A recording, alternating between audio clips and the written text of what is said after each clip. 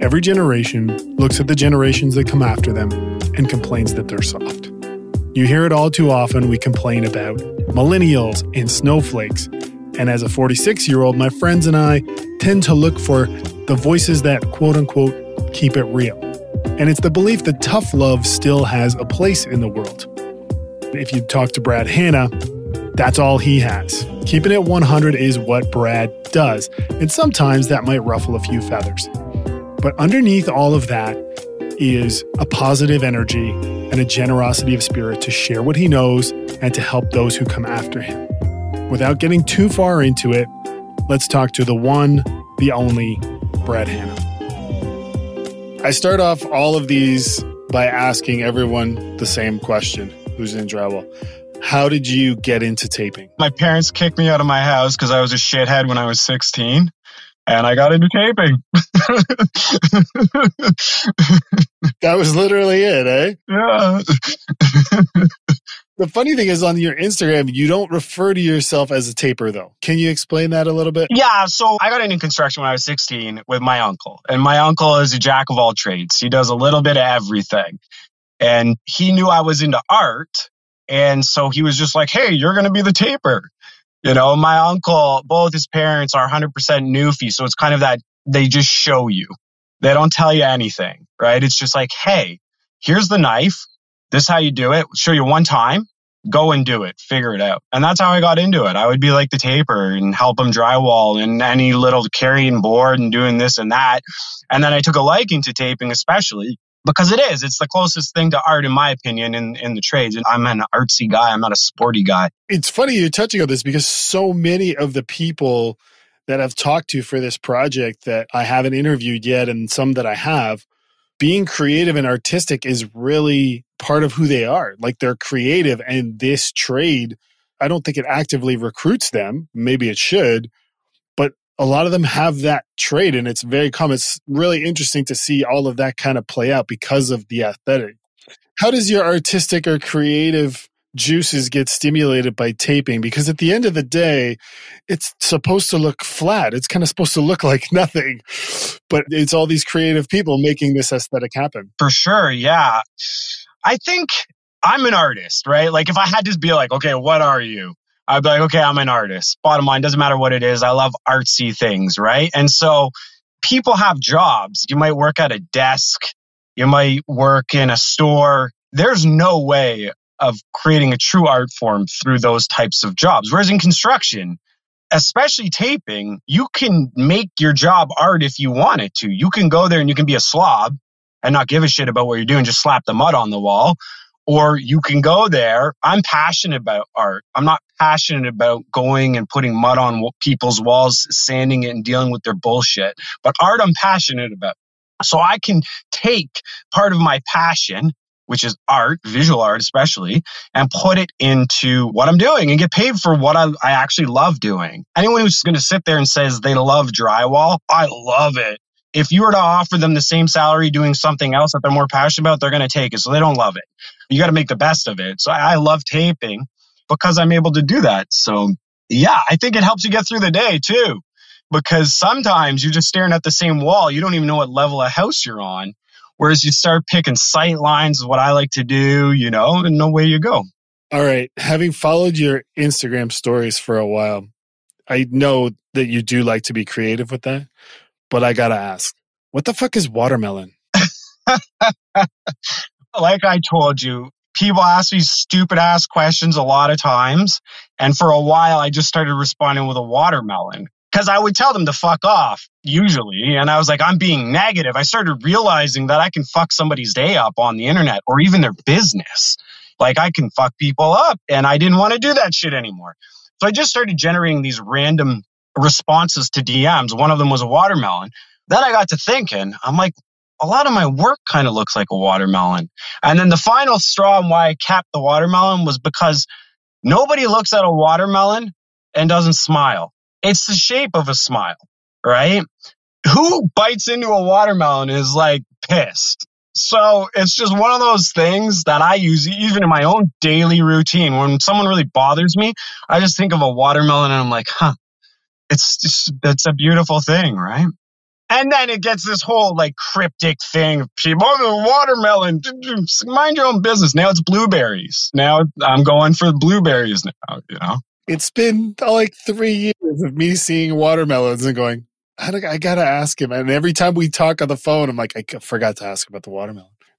I want to touch on the positivity that we're talking about, because your Instagram feed is a little unconventional in the way you approach things. And we were talking about it before we got on.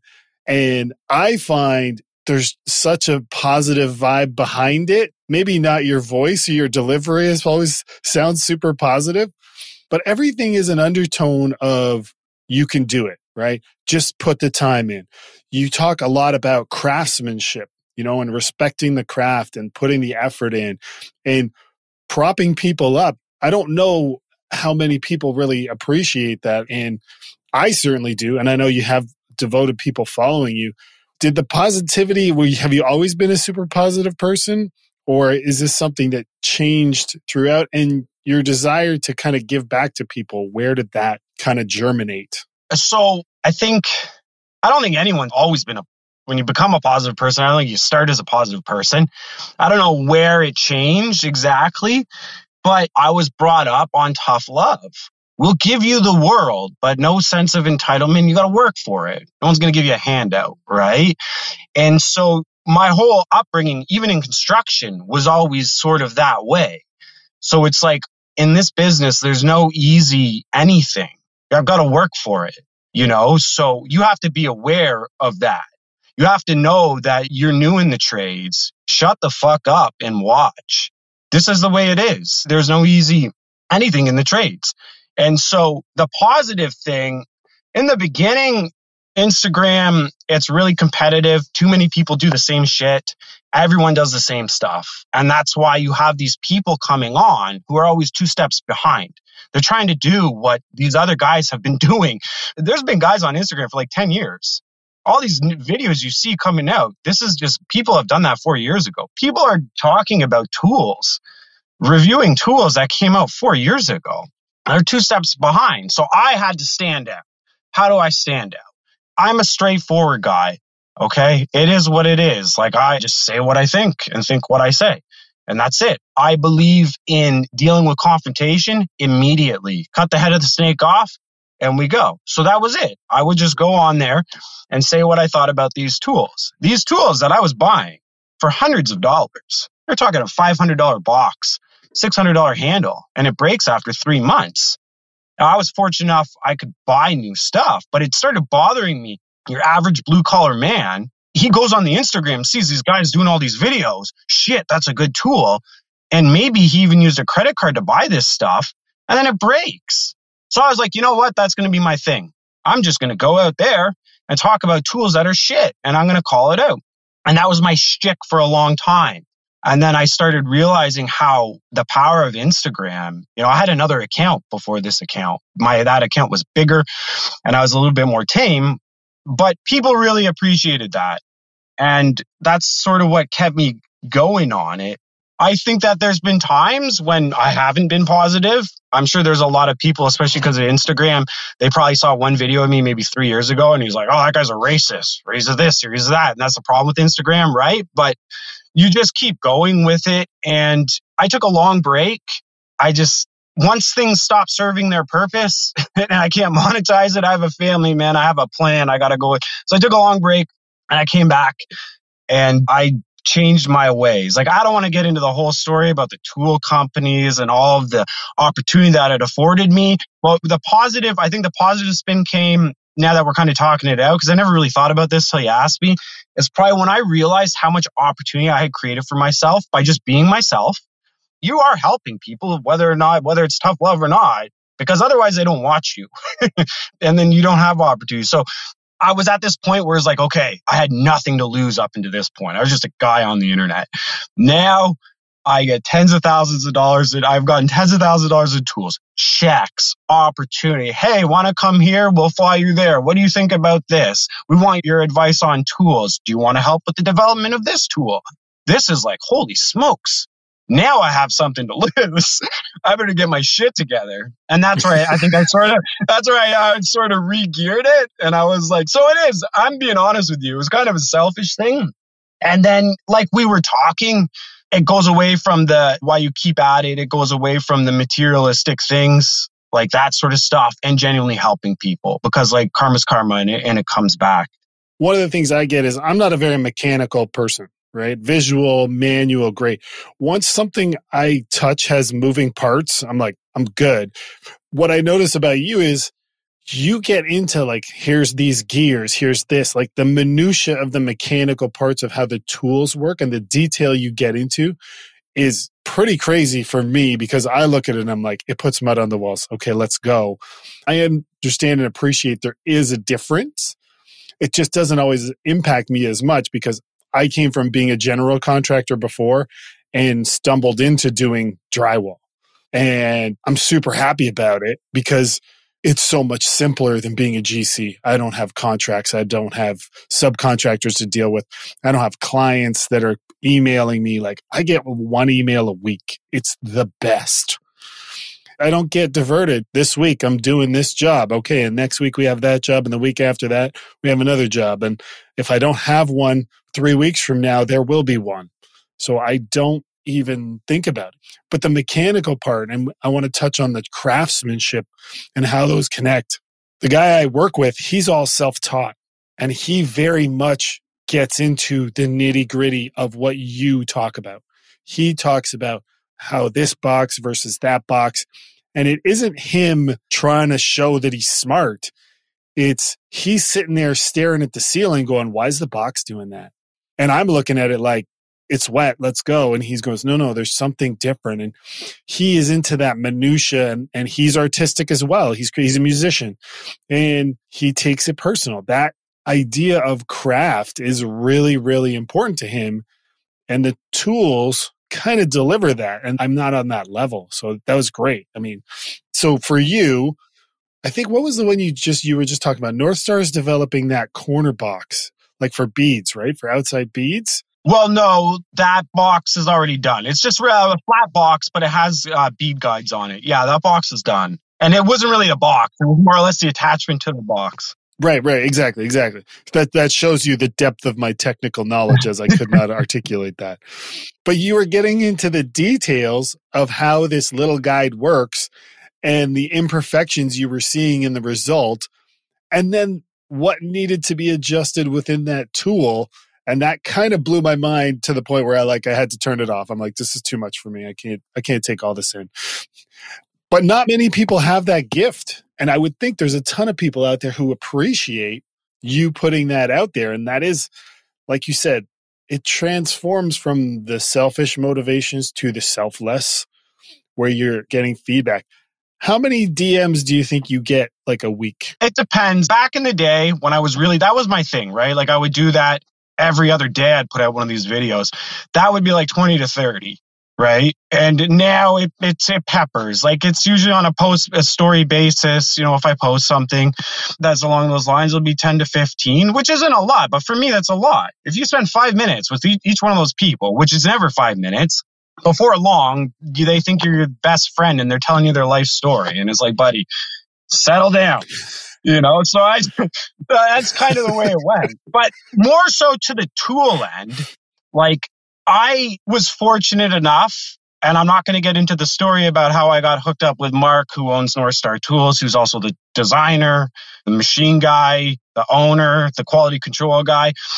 So my learning is like, honestly, like I don't want to, it's like you're a Jedi being taught by Master Yoda, and Mark is old. Right. And that's what it was. So, and he trusted me. We hit it off, and he has told me a lot of things in confidentiality to boost it for me. And my whole thing about it is these tools can make one person who knows how to set them and run them a lot of money. You don't need anybody else. If you like to be that lone wolf guy where you're just working by yourself, you can make shitloads of money. But the tools have to be set right. And your technique has to be right. And you have to put in the time. So anytime I get into anything, because I've been using these tools for 4 years. any kind of business, even Instagram, whatever the case may be, I research the shit out of it and see if it's going to work for me. I find the ins and outs. I want to have the upper hand here. I ask the right people the right questions in the beginning. And then I form, like, is this going to work for me? Am I going to go down this path? Sometimes I don't go down paths in business. No, this is not going to work for me and my family. Taping, I already had a background in it. I was like, I'm going to go down this. And that's why I wanted to understand. Because when the tools are set properly and the gears are set properly and all these things are set properly, that separates a sole proprieting taper who has grind. You want to work your ass off, man? You make as much as a doctor. You want to make $250,000 a year, 300? You want to go work 7 days a week, 14 hours a day, create your reality? Go and do it. But you're not going to do it if you have shit tools that aren't set right. You don't understand the tool. This isn't a car. You can drive a car and not understand how all the moving mechanical parts work. The car runs. These tools are very intricate and difficult. And the first year of me using them, I wasn't on Instagram. I thought you filled this box up with mud and you just pull it down the wall and voila. And it does work. You're describing me right now. You're describing me. I put the box on the wall. And you just run it down, looks good. right? I'm going to skim it later. It's going to look great. Especially if you're a one-man show or a 1 or 2 man show. Over the course of a week, if you add up all of these 30 minutes, an hour you're saving here, you're saving 2 hours on your power sander. I don't sand the apex of my angles because I have one of the best angle heads that's set perfectly. I just buff the sides. That saves me 2 hours over 5,000 square feet. Before long, you go from a guy who's living paycheck to paycheck to you make $1,000 a day, man, when you get your shit together and you understand it. Zero overhead. These people supply the materials. You pay your HST, your truck's a write-off. The tools are even a write-off. You're laughing. You now have the opportunity to make big money, but you have to understand all of it, you know? And that's why I kind of want to. And it takes time. The auto taper, it takes years. And that's the biggest catch-22 with all of this, right? Everyone wants that instant gratification. It's not a hammer. It's not a drill. It's not a table saw. This is something that it's like skating, if you're Canadian. It's like skateboarding, kind of. It's like playing the guitar. It's like playing basketball. Nobody watched a video about playing basketball and all of a sudden was hitting 3-pointers. Boom, boom, bing. Nobody does that. And that's the biggest problem with this particular trade, because there are a lot of trades where you can't do that. Being an electrician is one of them. If you're to sit down and read a book, an electrical book, for a year, you read this book like the Bible, you would be a really good electrician. You know a lot. There's no book in taping. There's nothing you can read. There's no video. There's no nothing. And so that's the catch-22 behind all of this. Big reward, but it's a big investment in time. This isn't something where you ask Brad Hanna on the internet, how do you do your butt joints? And then I'm going to give you 2 answers and you're going to know what the fuck you're doing. Because if you're on the internet looking for those kinds of questions, you're already 2 steps behind. You should be practicing. That's how I learned. I honestly go on the internet and try and find a solid tutorial. Brian from Drywall Nation did one for Level 5 Tools a few years ago. That's probably the closest thing that you're ever going to get to a plethora of information that kind of everyone can kind of absorb, because it's so technical, like you say. Well, you need a background, right? You're refining a skill, and so much of it, like anything, I liken it a lot to sports because that's my background, is you're refining something and you have to fail at it. You have to keep trying. You have to study it. You have to learn. You have to go, that didn't work. That worked. Why did that work? How do I repeat that? And then you're building your process, right? And the machines are they're almost like cheating, right? In the industry, I was a GC. So I started out on my own as one guy. You're doing a bathroom. So you're learning how to tape on your own. I had never seen a box. I was doing it all by hand. So now when I moved to running a box and using all these skim blades, it almost feels like cheating, because the huge appeal to me moving from what I was doing and then stumbling into this completely by accident is I go to work. My kids leave the house at 8:15. I go to work. I pick them up at 3. I'm making the same money I was before. And the opportunity in that lifestyle for me, never mind the money. And it's strangely enough, I do enjoy how linear it is and how relaxing it is because I don't have to worry about 100 different things. It's like hang the board, tape the board, sand the board, paycheck. It's very linear. And the more time I get with my kids and the less stress I have, because it's not really that stressful, It's amazing to me. And because you're concentrating on one thing, you can get better at it quicker. The thing about cheating, okay, so these tools have been around since 1942 or something, right? They've been around for a long time, but they're so expensive, and the money tapers were being paid up until like 10 years ago was so the industry screwed itself. $4,000 taper in 1989. These guys are making 5 cents a square foot, and they're begging for work because there's so many tapers back in the day, right? And so this industry kind of screwed itself. This is what I would say to anyone who says cheating. Number one, a machine in a properly setting troweling bar, the money part of the box, is more consistent, flat, and straight than anyone's hand. So what do you care about? Like, I care about craftsmanship, and there's no troweler who can do what I do by hand as quickly. The second thing is, why don't framers use a hammer? No air guns. They're not cheating. So why is the taper cheating? This is... No. I don't call it cheating. Oh, but this is a common thing. Trust me. I hear it all the time. You're cheating. This is what I say to them. It'll be an old guy always, 43-year-old. Or I'm sorry, 53-year-old taper, been in the business since he was like 10. You're cheating. Here, sir, you take the fucking box in the auto taper. Show me how to do it if I'm cheating. Because it takes 2 years to learn how to run that auto taper. With a 6-inch knife, I can show someone how to do that in 4 weeks. And there is that stigma there. So I'm glad you brought it up, right? And people just don't understand the box. So the box has a bad name. Guys who don't know how to run the box are running the box for a GC. That GC has a bad experience with those tools because the guy running it has no idea what he's doing. And that GC is like, no, I don't want these tools. There's unions in the States who ban the tools. You cannot, this is like early 2000s, you can't use these tools. Make work project for the union, obviously, right? But part of it was quality too. You have to tune these things, man. And so many people don't. And if you're using a crappy box, one that hasn't been manufactured properly, that isn't tuned, you're screwed. You might as well be hand taping because you're just going to fuck people's houses up, and nobody wants that, right? No. But I think I should go back, maybe qualify. I didn't mean to trigger you like that. But anyhow, I think it's like the difference between cutting corners and shortcuts, right? In one way, when does it become you're being more efficient in putting out a better product versus you're cutting time to put out a passable product that nobody's going to know the difference on? And the tools have really, like, the first time I ran a box, I was like, oh my God, how can you not want to do this? I can fill the tapes faster than that or better than that by hand. And then it's like you said, the more you do it, the more you're working on one skill. And for me, that was something I never did. When you're a general contractor and you're a carpenter and you're doing everything, you're not getting as good as quickly at one thing as a subcontractor is.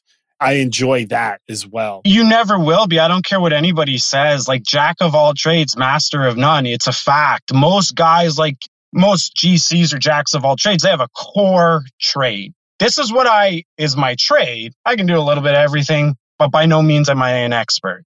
And that's me. It was taping, right? It's the part where somebody goes, yeah, I'm good at everything. And that's when I roll my eyes. I'm like, are you? So this is the whole thing with the Instagram.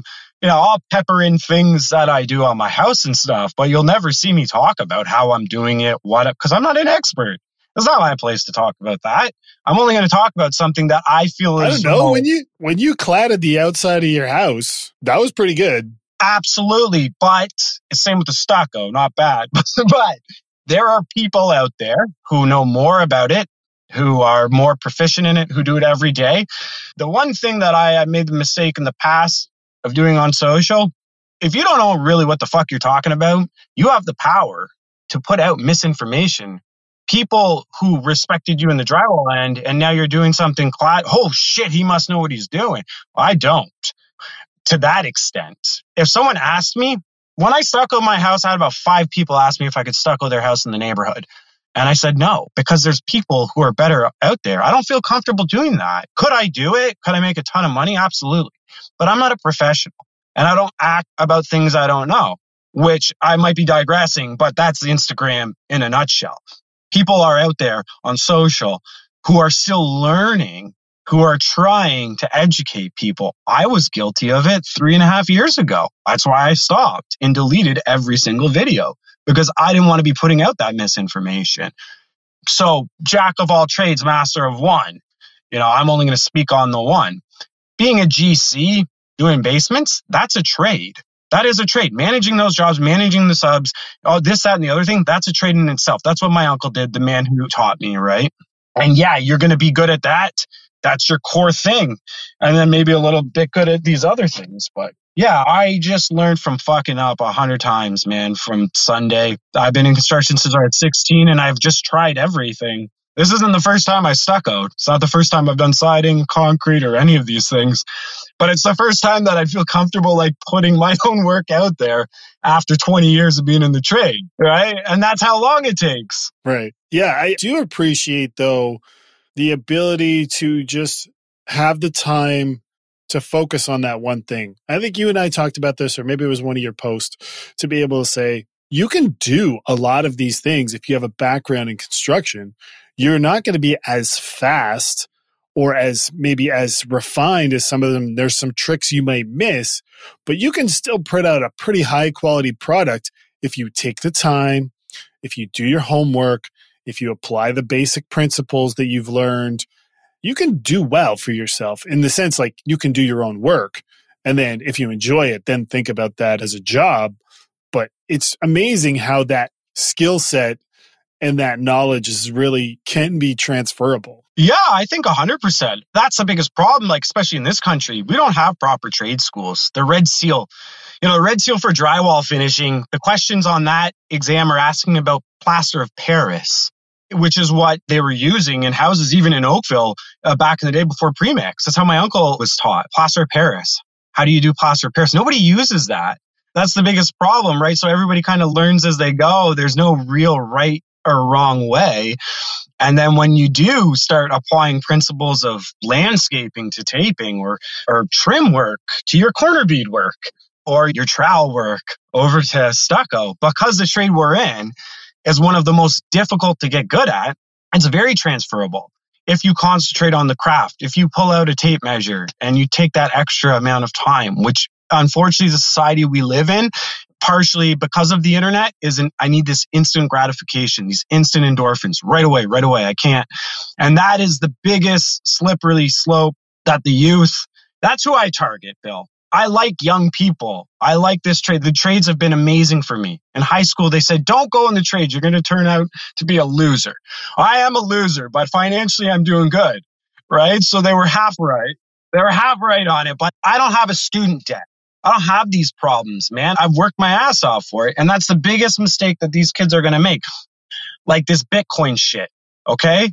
Bitcoin, these kids. Yes, there's probably 20% of people who are very successful at that. And that's great. But you are putting chips of your future on luck, in my opinion. You can do all the research in the world, but you cannot weave the fabric of that reality and come out with a probability that you're going to be financially good, this, that, and the other thing. In the trades, long-term investment. You put in 10 years as a young guy, you get in as young as possible, especially now. You put in 10, 20 years, you're going to be a multimillionaire. The bottom line, if you play your cards right, you don't even have to own a whole business to do that. Just be financially smart. And this is the biggest thing that's going to separate the youth of tomorrow in this business who are financially good and have done well and the ones who aren't. The ones who think that you're going to ask me a DM about a butt joint, just shut up and watch it and go do it for a year and then come back and say, hey, Brad, this is what I did. Still having problems. Okay, this guy actually tried. Here we go. And that's the biggest problem because learning drywall especially has cost me thousands and thousands of dollars in my own time, if not tens of thousands over the last 4 years. And I'm 37, right? I've been using the tools for 4 years. And I paid for that. And this is the biggest problem with people is they're not willing to put in that time. In terms of like young people in craftsmanship, well, the guy I work with, Mike, he's not young. He did kind of the things you're talking about. He literally built a wall in his garage and would try the tools he bought. He would take drywall scraps and do a patch, or he would run his auto taper a bunch of times and pull the tapes off and look how much mud was on it. And I'm looking at him like he loves it. He's excited. I want to piggyback what you were saying earlier about young people. And I think the failure sometimes is to, what if you like it? What if you like doing it? Wouldn't it be nice to go to work, never mind the money part, and like what you're doing and go home at the end of the day and not be stressed out and be happy? And then the money comes in, you're like, bonus, this is gravy. How many people you know that you went to high school with that have quote unquote successful jobs and they're miserable?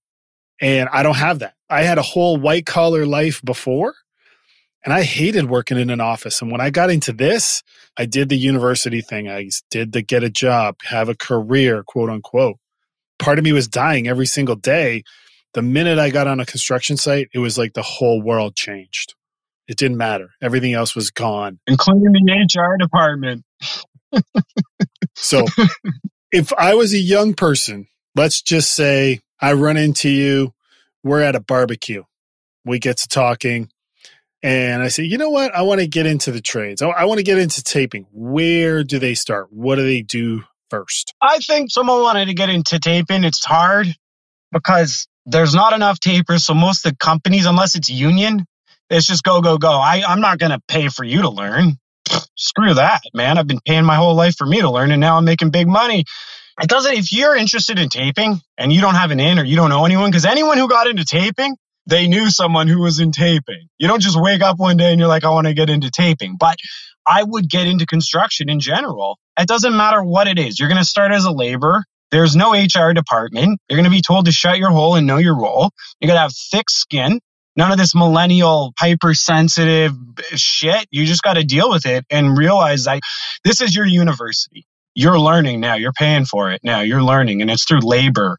That's the best way to get into it. Over time, craft comes.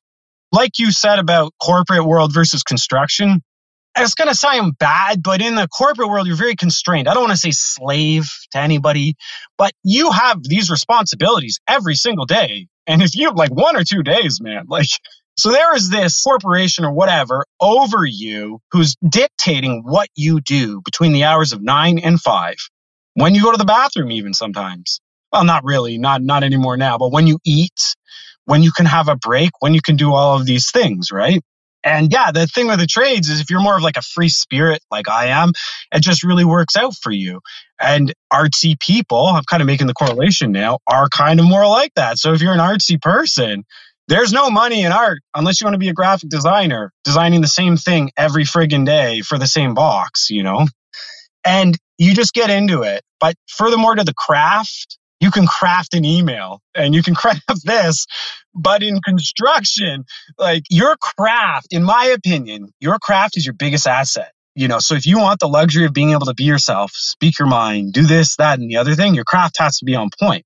And that's what separates people with opportunity, unlimited work, good pay on their jobs from just everybody else. Why wouldn't you want to stand out from the rest? We all know the construction, quality in construction, especially in this province right now, is at an all-time low.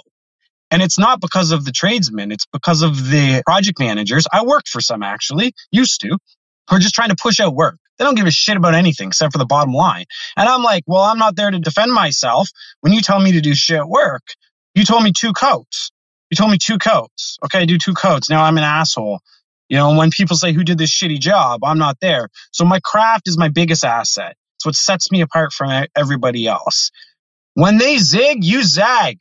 That's all you got to do. So you got a young guy right now. If I was a young guy right now, I just wanted a house, a nice lifestyle in the next 10 or 15 years when I'm older. Just concentrate on going there and doing the best you can, and it will happen for you. Bitcoin, any of these get rich quick, multi-marketing, you cannot guarantee that you're going to have a beautiful future that way. In construction, you can, but you have to work your ass off and have thick skin. You're touching on something that is an underlying benefit of the trades, right? One of the negatives and positives of the trades is everybody is kind of their own business, right? Most people are a subcontractor. Even when you work for a drywall company, they're a bigger company. They're hiring you, who are a company, to execute the work. Your business acumen really kind of leapfrogs, right? You start to understand money more because you're pushing your money in and out. You're like, oh, I could really use this tool. That tool's $2,000. I don't have $2,000. I got to stack that money up and pay for that. So the idea of financial understanding, business independence, your own independence, that comes with it, right? No business school gives you the same upfront learning in its most basic sense as money in, money out.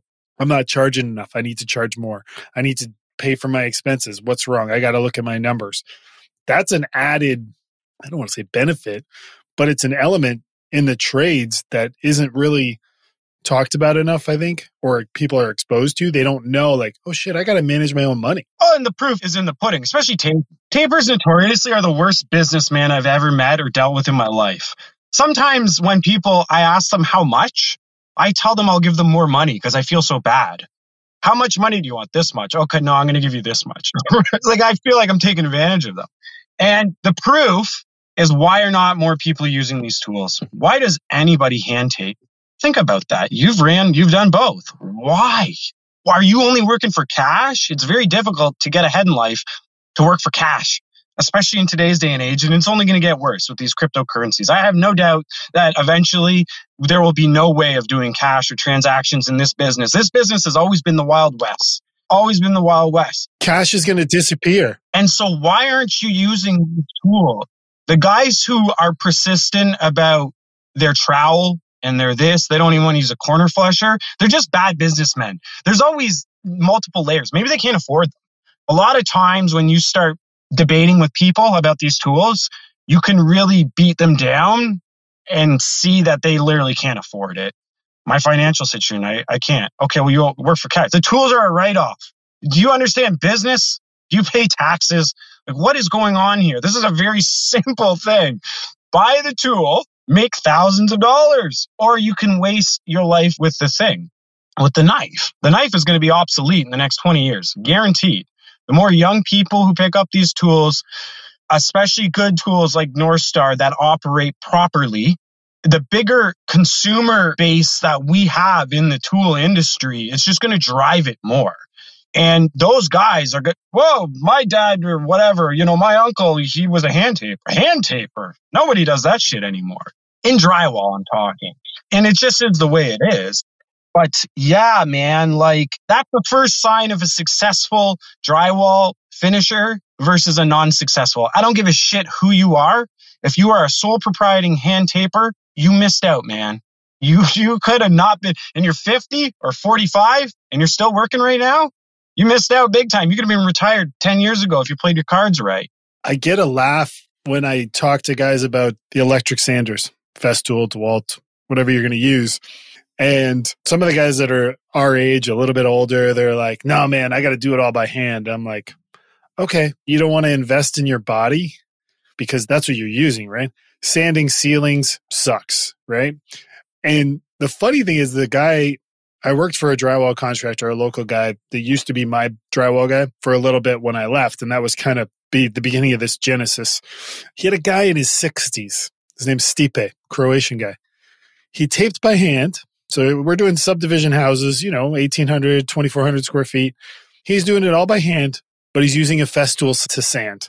And I thought, what an amazing contradiction that he's like, I like doing it. He was fast too, and his work was good, but it was amazing that he was still going like, I'm going to use this Festool sander because sanding sucks and this makes my life better. And I was like, what a statement that is right there. The thing with the power sanders or pole sanding or whatever the case may be, this kind of parallels craft. The sander, you can't use the sander to create your craft. And this is what the industry does. All those sanders work differently. The Planex planes the mud down. So it makes sense that an old Stipe, 60 years old, putting it on with a trowel, he's not putting on consistently thin coats. He's a master of deception. That's his job, is to trick your eye. What the Planex does is it planes down the mud. That's why it's called a Planex. And that's cool. These guys who do their thing, at the end of the day, it matters what it looks like after paint. If it looks good, it's good. But these sanders have been a major digression in craft in the trade, because if you have the right box, you have a properly manufactured box with a proper blade all set in it, North Star, just slide a little, shameless promotion there.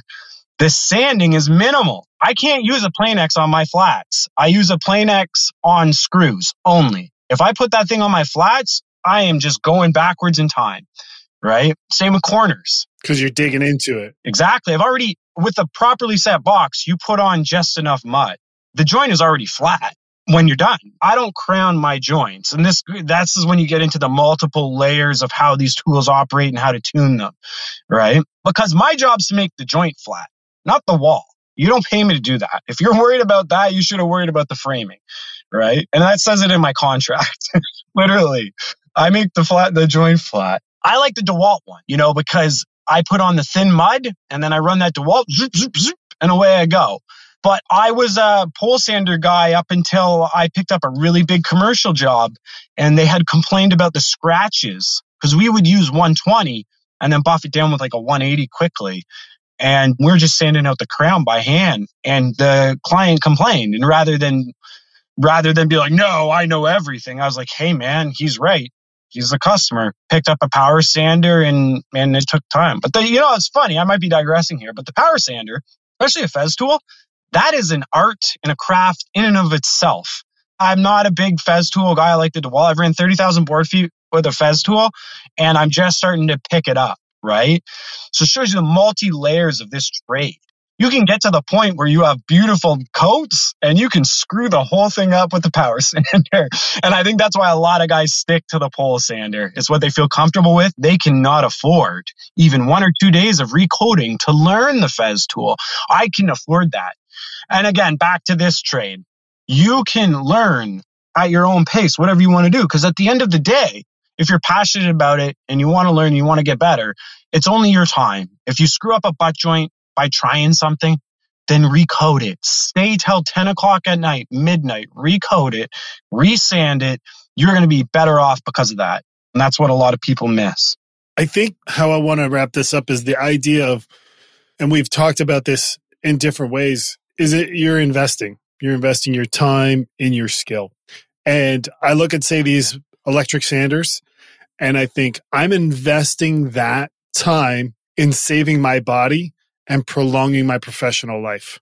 That's what I look at it as. Because yes, they're not idiot proof. You can't just show up and say, I'm going to run this and I'm going to have no problems if you don't work at it. There's nothing we are doing, whether it's a taper, a boardman, whether it's carpentry, being an electrician, that you don't refine and learn and need to invest time in getting better at. And the idea that you are, as a tradesman, a finished product is foolish, because there's always new tools and new techniques and new products that come out, that if you are this craftsman who believes in putting out the best thing possible and you enjoy that gratification of looking at something and go, that's the fucking best it's going to be. You can't suddenly stop investing the time and the energy and the emotion into getting better. Yeah, I agree with you. And one thing that you touched on that we didn't talk about at all, we talked about money and this and success and that, but one of the most important things, because we all have families, is the health factor. The young guys, the old guys, whomever, these tools will kick the shit out of your body. A Fez tool, it doesn't matter what it is, same with the trowel, will bust your back. So yeah, especially with the sanders and the vacuum, you're saving your body, man. Even though the tools are hard to run, it's a minimal effort compared to pushing the same amount with a trowel. And we all have families at the end of the day. And it's such a sin, right? Because we're going to have a lot of these old timers who are just going to start popping off for no reason at 65. They're just going to start dying because no one was wearing masks and nobody knows what the hell really is in the mud, right? Because the mud we're using nowadays is not the mud your dad was using or my dad or whatever. It's way different with binders and whatnot. So those tools are going to be a vital thing to sustain the workforce. We're dealing with things we don't understand right now. This is not like being an electrician. We are constantly in dust. Whether you're sanding or not, you're in that environment.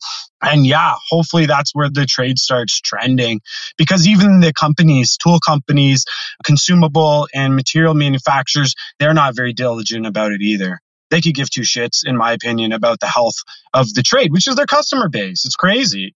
So these are all things as the trade is evolving and the trade is getting more dominant. We're getting back to a bigger workforce, because I see a lot of young guys, man, up until even 5 years ago. I'm 37. I'm the youngest guy on every job site I walk on as a drywall person. This is ridiculous. And so, yeah, that's the way it's going to trend. That's a really good point, Bill, about the tools is your health factor in your body. Who wants to start on these tools at 21 years old and have a blown out back at the age of 27, 28? It's nuts. Dude, when I show up to work, this is maybe a reflection of my age. I literally warm up. I will do like squats, some stretches, and I'm like, and the days that I don't do it and I'm not disciplined, I'm like, I either remind myself and stop at lunch, or I'm like, yep, I'm going to be sore when I get home. I'm going to have to stretch when I get home. Because I'm like, I'm tipping 50. I'm 46. I'm closer to 50 than I am to 40. So it's like, shit, I need to take care of this machine if I'm going to use it. I didn't realize that. I thought you were younger. But you know what? There's a prime example. You can run these tools when you're 50. So let's just say you're the type of guy who likes to work. There are people out there who don't want to not work. They just want to go and tape. This is a sustainable job. Like roofing is not sustainable. I don't care what you say. There is a lot of trades out there that are very dangerous. Imagine being an asphalt guy. Like, geez Louise, like at that point, you're getting paid for your health. Like there's no way of being healthy doing that. So these tools and all these things are great.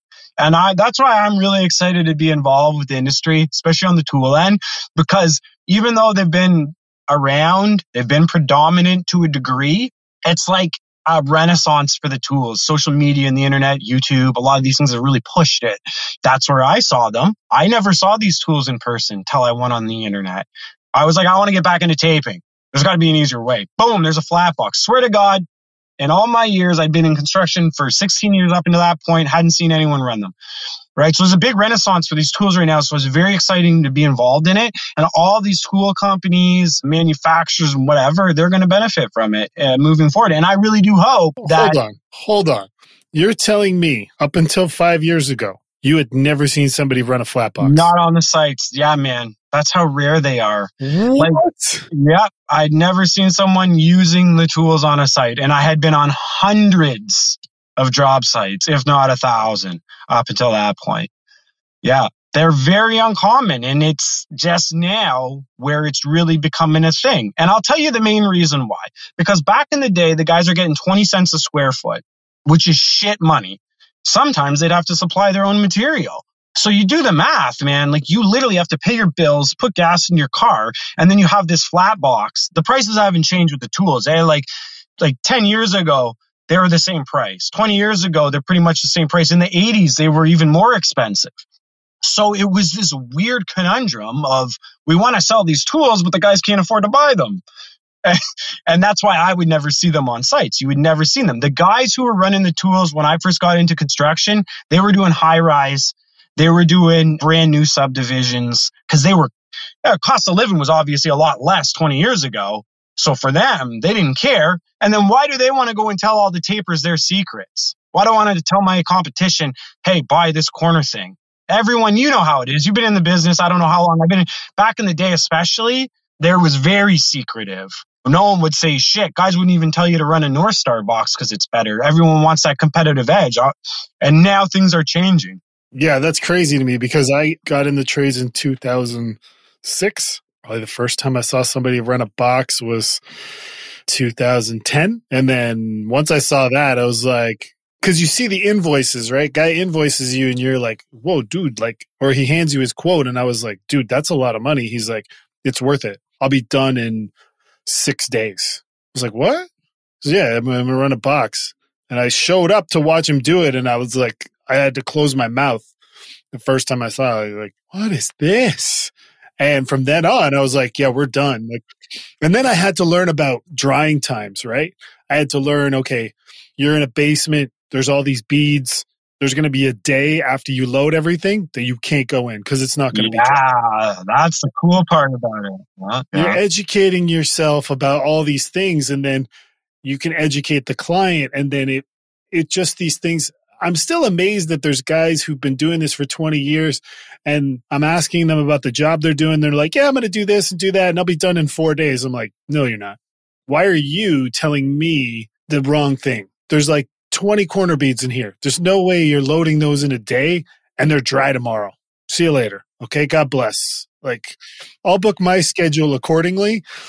and I'll ignore what you're going to tell me. And then I'll wait for you to come in on that day and go, hey, I can't do anything. They're not dry. And I'll just say, you know what? It's okay. It's all good. You take the day. We'll let it dry. Let me go get a dehumidifier. That's the art of being a GC. That's part of the art, right? Right there. Or the trade, so to speak. Yeah, that's funny that you mentioned that too, because that's another really thing that I love about drywall finishing especially, is the strategy behind it, right? So that's another layer that's peppered in between the craftsmanship and being good with the tools is the strategy. You could be the best tool runner ever, but if you're not strategically changing up your system to the situation you find yourself in, you're going to be eating craft dinner. That's it. That's what all these things separate it. So I'm not here, and I know you're not here, and nobody's here to say this is like super easy to do. Everybody go buy bazookas and flat boxes and giver. Especially the people who have been in the trades or what the tools are trying to say is if you practice a lot and you're dedicated and you're passionate, you're going to make lots of money. You're going to write your own ticket. How much money do you want to make this year? What do you want to do? You want to work 2 weeks on, 2 weeks off? You want to work for this first 6 months of the year and take the back end off? No corporate job, for the most part, has that opportunity. There's nothing out there. Even electricians, I'm sure there's pieceworking electricians, but it's not like this business is. This business is a sandbox for degenerates, misfits, and people who are just like free-spirited, just go for it. And if you don't play well with others all the time, it's a beauty thing, right? But it's not easy, like I say.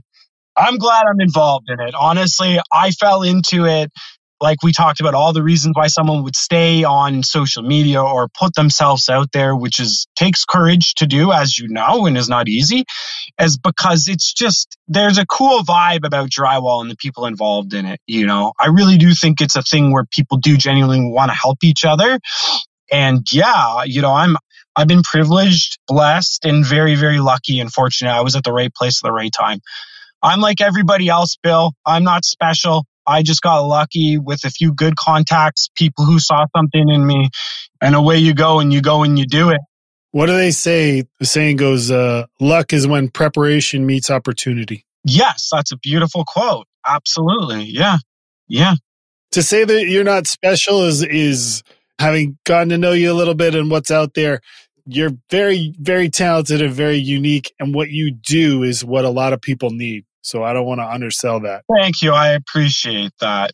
Can you tell more people that when my name comes up? The thing with me is you either like it or you don't like it. It's just the way it is. I'm not on there to appease anybody. Like we were talking before this, you help a couple people, that gratification is fantastic. The amount of people that, especially young people, I helped even a couple of years ago, I completely forgot about them.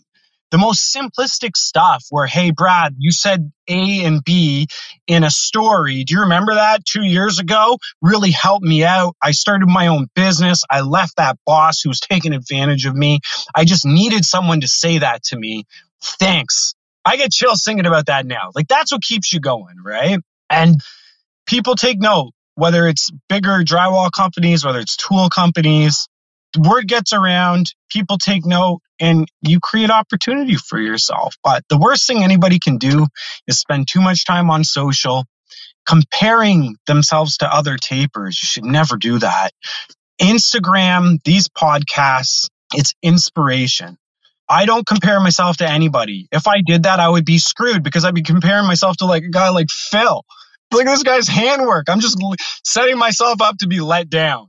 So I compare myself to myself, right? I compare myself to myself and what I'm good at, and I hone in on my natural gifts, and away we go, and everybody's happy. Nobody tells me what to do. A lot of that, I think, is... Yeah, I'm not good with authority either. I think what maturity offers, and the maturity of experience, right? You can be a young person that's very mature because you've experienced a lot. It's that security, that real confidence, not arrogance. It's real, like through proven ability, that you understand that you're trying to be the best version of yourself. You're not trying to be the best version of somebody else or something you see. And that takes time. That takes experience, that takes growth, that takes being humbled and successes. the underlining thing of drywall and why someone would stay in it or why they'd want to continue down the path, because it's a shitty job at times. It's a really shitty job, is you have these moments, because it's so multi-layered, these little eureka moments of this heightened sense of success. Holy smokes. Last time I made $300 a day. Now I made $500 a day. And then it becomes, I made $500 a day. And now I'm making $1,000 a day. And everyone loves being successful. And drywall is one career in construction where there's no one in your path. There's no manager above you who can put down your pilot project that would have saved the company $100,000, but he has a grudge against you and there's nothing you can do. There's nothing standing in your way to achieving as much success as you want. And everyone stays in drywall. The really good guys stay in it because they're not addicted to the money or anything like that, or the accolades. It's the success. We're all driven by success. It's why I stayed in it. I've been told anyways, I have a natural gift for the tools, right? Just like people are naturally gifted at basketball, like we're talking, or skateboarding. Not everyone's going to be naturally gifted, but if you are, you get off on that success. And it's a beautiful thing. Every time I go to work, man, I'm always like, okay, cool. How can I improve on what I did last time? And I digress. I still make mistakes. I rush. Rushing is a big problem, especially with taping, because it's so strategic. You think you're getting ahead by rushing something, and then you're moving backwards, because when you go to sand out that three-way, it looks like a union guy did it. And you're like, oh, Christ. So yeah, like I really dig it. I get bored quickly with things. Artsy people are like that, and I don't like people, generally speaking, like construction Karens or homeowners. I cannot handle it. I have a hard time with dealing with people asking me messages about Flatbox, let alone what you said about, hey, I'm understanding the strategy and the process now. And because this is so linear, I can now explain that to the client. Instead, hey, Bill, when are you going to be done? 4 days. Oh, no, the painter's coming in 3 days. Well, that's what it is. That's what the guy told me. Now it's like, well, hey, here's the plan. Either we rush this shit, right? Sure, I'll do it in 3 days. No problem. We'll rush it. You're going to pay me in full because that's what the contract says. And then in about maybe 2 weeks to a month, you're going to have something called delayed shrinkage. So my beautiful job that you didn't let dry properly and I rushed is now going to shrink back and you're going to see everything. And I'm paid and you're going to call me to come back and I'm going to tell you to go fuck yourself. And that's it. And that's how I talk to my clients. That's how I talk to them without the swearing. And when you say that, when you're just honest, open and transparent with them, they're like, okay, Brad, take as much time as you want. Well, Brad, this has been awesome. And we can keep going for days. Yeah. Anytime, Bill. I gotta go sign my taxes. We're gonna do this again because I'm sure I know there's things that I want to talk to you about that we can't cover in the time we have. Absolutely. That's it. Anytime I have on my calendar that I'm going to be talking to Brad, I am always sure to cancel anything else I have coming after and making sure I got 90 minutes allotted, because even our short conversations end up being 90 minutes. And after that, I think you probably understand why. His insight and his experience and his willingness to share it to make himself and everybody better is just so endearing and enjoyable for me. And I hope you got a little bit of the same. I want to say, as usual, thanks for listening and enjoy the rest of your day.